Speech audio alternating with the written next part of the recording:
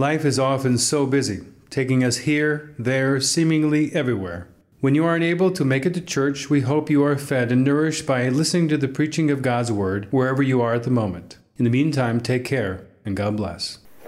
So as Pastor Matthew explained, this is the second Sunday in our Fall Giving Appeal, the theme of which is love God, love people.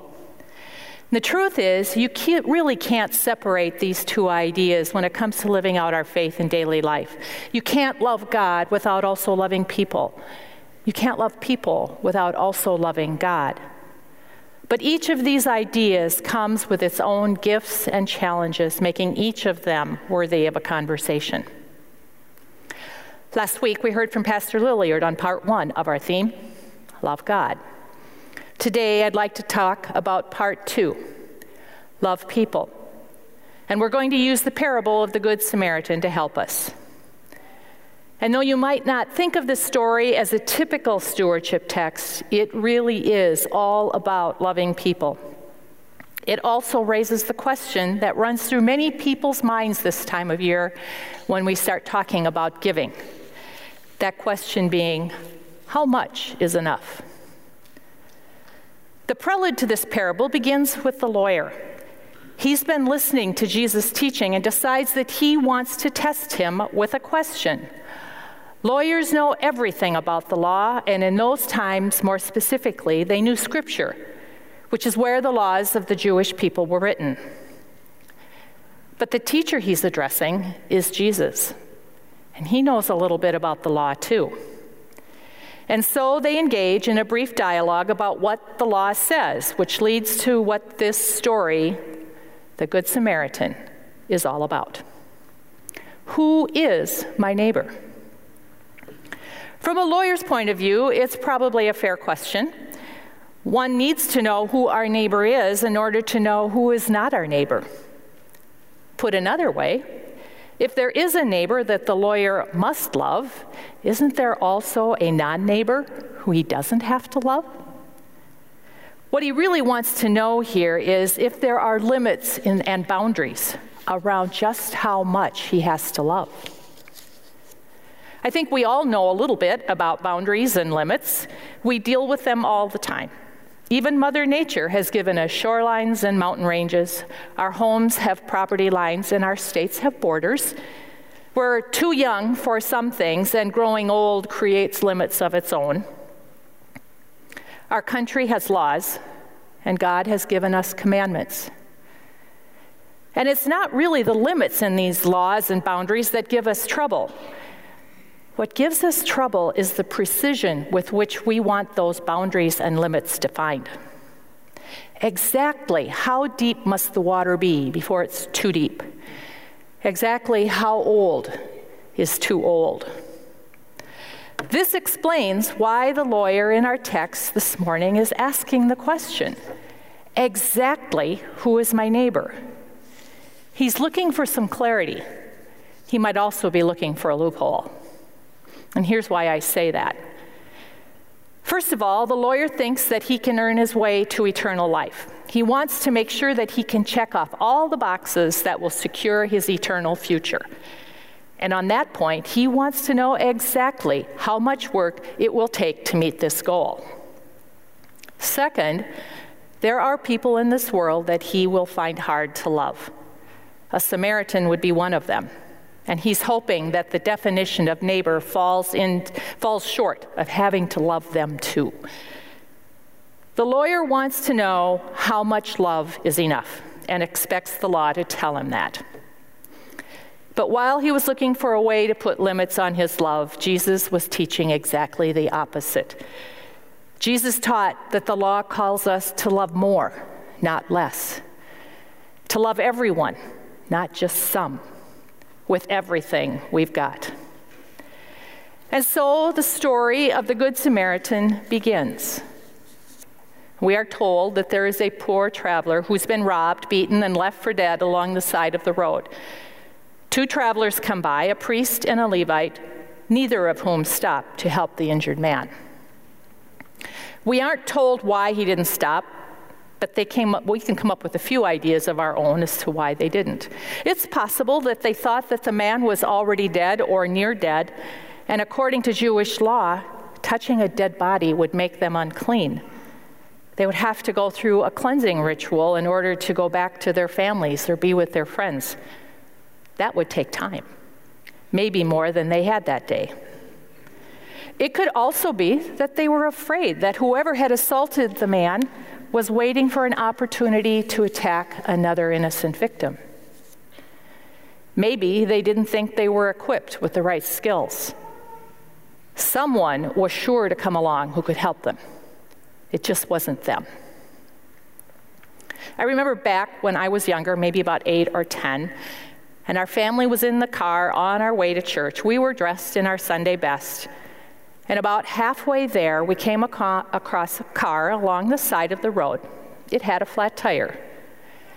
Inside the car was a neighbor, and she was on her way to church too. I remember hearing a few grumbles from my mom. She says, "We're going to be late to church, kids." In other words, without hearing a word from Dad, she knew that we would be stopping so he could help the neighbor change the tire. By the time he was done, we were late. His hands were dirty, his shoes were a mess, and I'm sure he also had dust and dirt on his pants. But Dad didn't complain. He would just clean up when he got to church. Dad had every reason in the book to not stop and help his neighbor that morning, but he never used one of them. The events of that morning left a lasting impression on me and taught me a lesson that I will never forget. These are things you do when your neighbor needs help. When the Samaritan comes by, he sees the same man with the same need for help as the Levite and the priest had encountered. The difference was that, like my dad, the Samaritan had compassion on him. He gave the man what he needed. He tended to his wounds. He took him to a place where he knew he would be cared for. He made sure the bills were covered with no questions asked. The Samaritan was not deterred by limits or boundaries, by uncertainties or cultural differences. He treated the victim with the same love and care that he would have wanted had the situation been in reverse. There was no assurance that what the Samaritan did would result in the man's full recovery or if he would survive at all. But that wasn't going to stop him from at least trying to help. There is never any assurance in the work that we do or the way that we love that will give us the results we hope for. But that is the risk we take when we love. That is the chance we take when we try to be the neighbor to a stranger, a foreigner, or our enemy. The people who know this story well and try to be the neighbor in daily life are the church.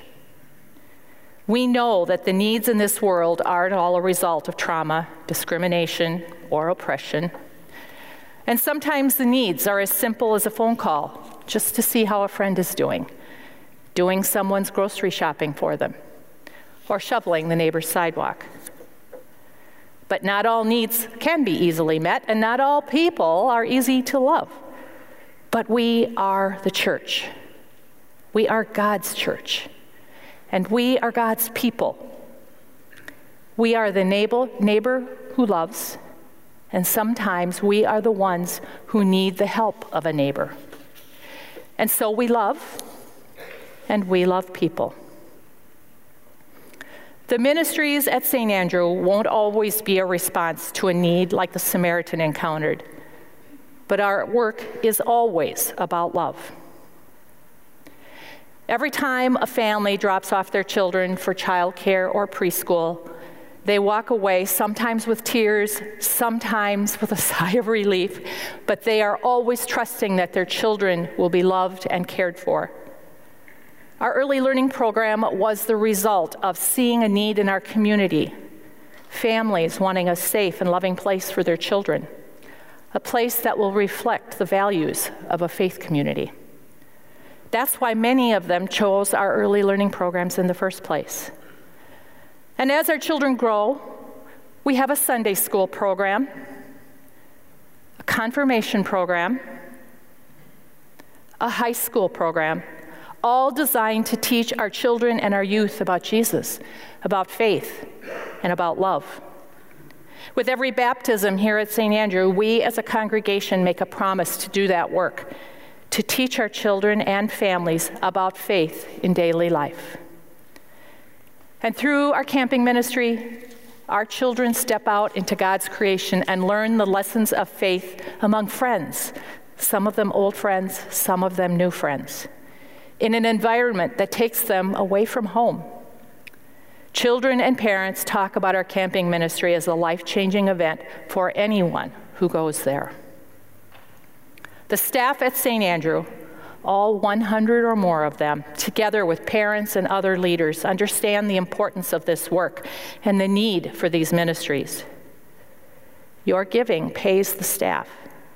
It maintains the property and provides the curriculum and the supplies, everything needed to provide an important ministry to these children from birth through graduation and beyond. This is love. This is why we give. Love God. Love people. As adults, it is so important that we take care of our faith so that we can model what we believe and to have the tools to help others do the same. Our faith is fed as we gather for worship and we pray together, as we listen to beautiful music from our choirs and our band, when we remember the saints and comfort one another's grief, when we gather for communion, and when we celebrate a baptism. This is love. This is why we give. Love God, love people. Our small groups and service ministries reach out into the community and beyond to touch the needs of others. In small groups, we strengthen our faith through learning and fellowship. Ministry of a More Just World opens our eyes to injustices in people's lives through listening, learning, and sharing so that we can more fully love all our neighbors.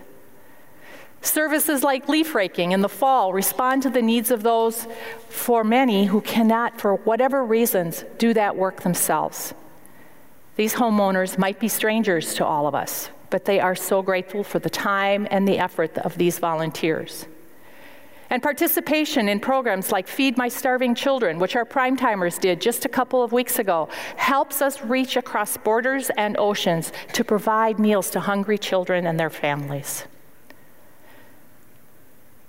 This congregation has been a long-time supporter of PROP. We have food drives, backpack drives, drives for Christmas gifts, and drives for more donations.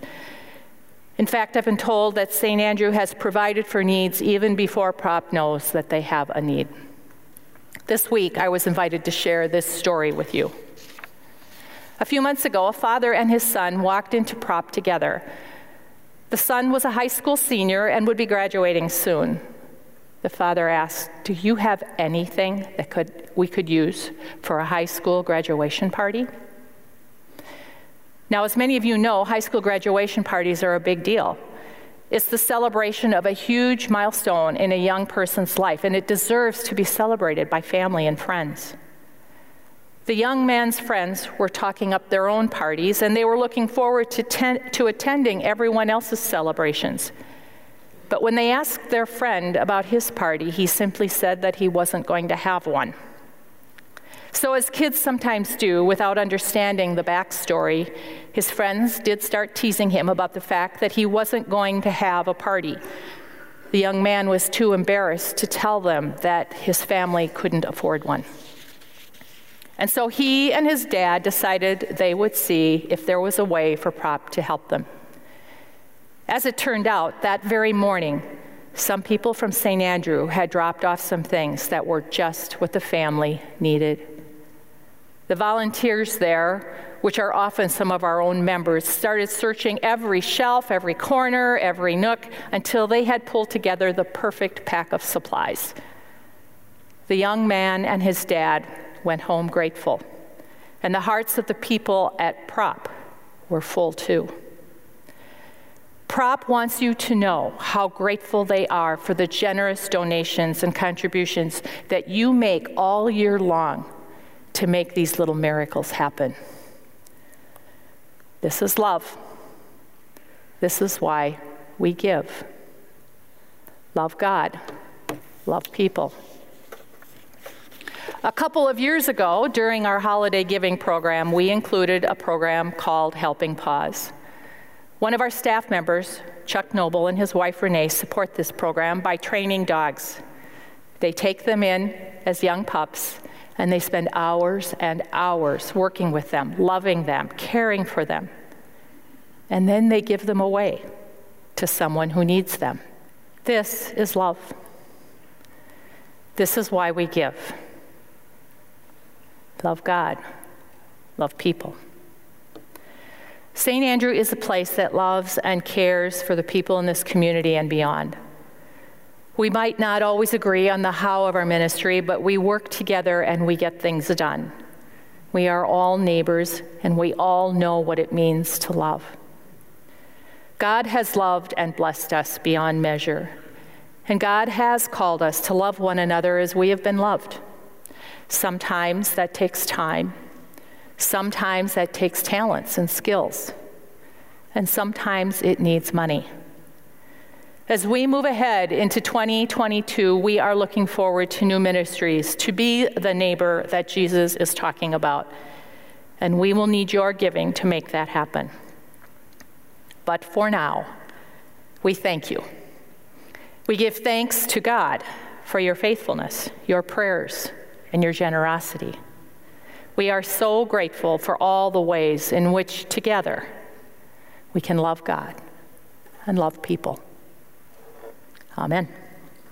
We hope you found this week's message helpful as you think about how you will live out your faith each day. If you would like to support the ministries at St. Andrew Lutheran Church, you can do so by having your credit card information available and then texting a gift to 952-260-9007. Thank you, and God bless.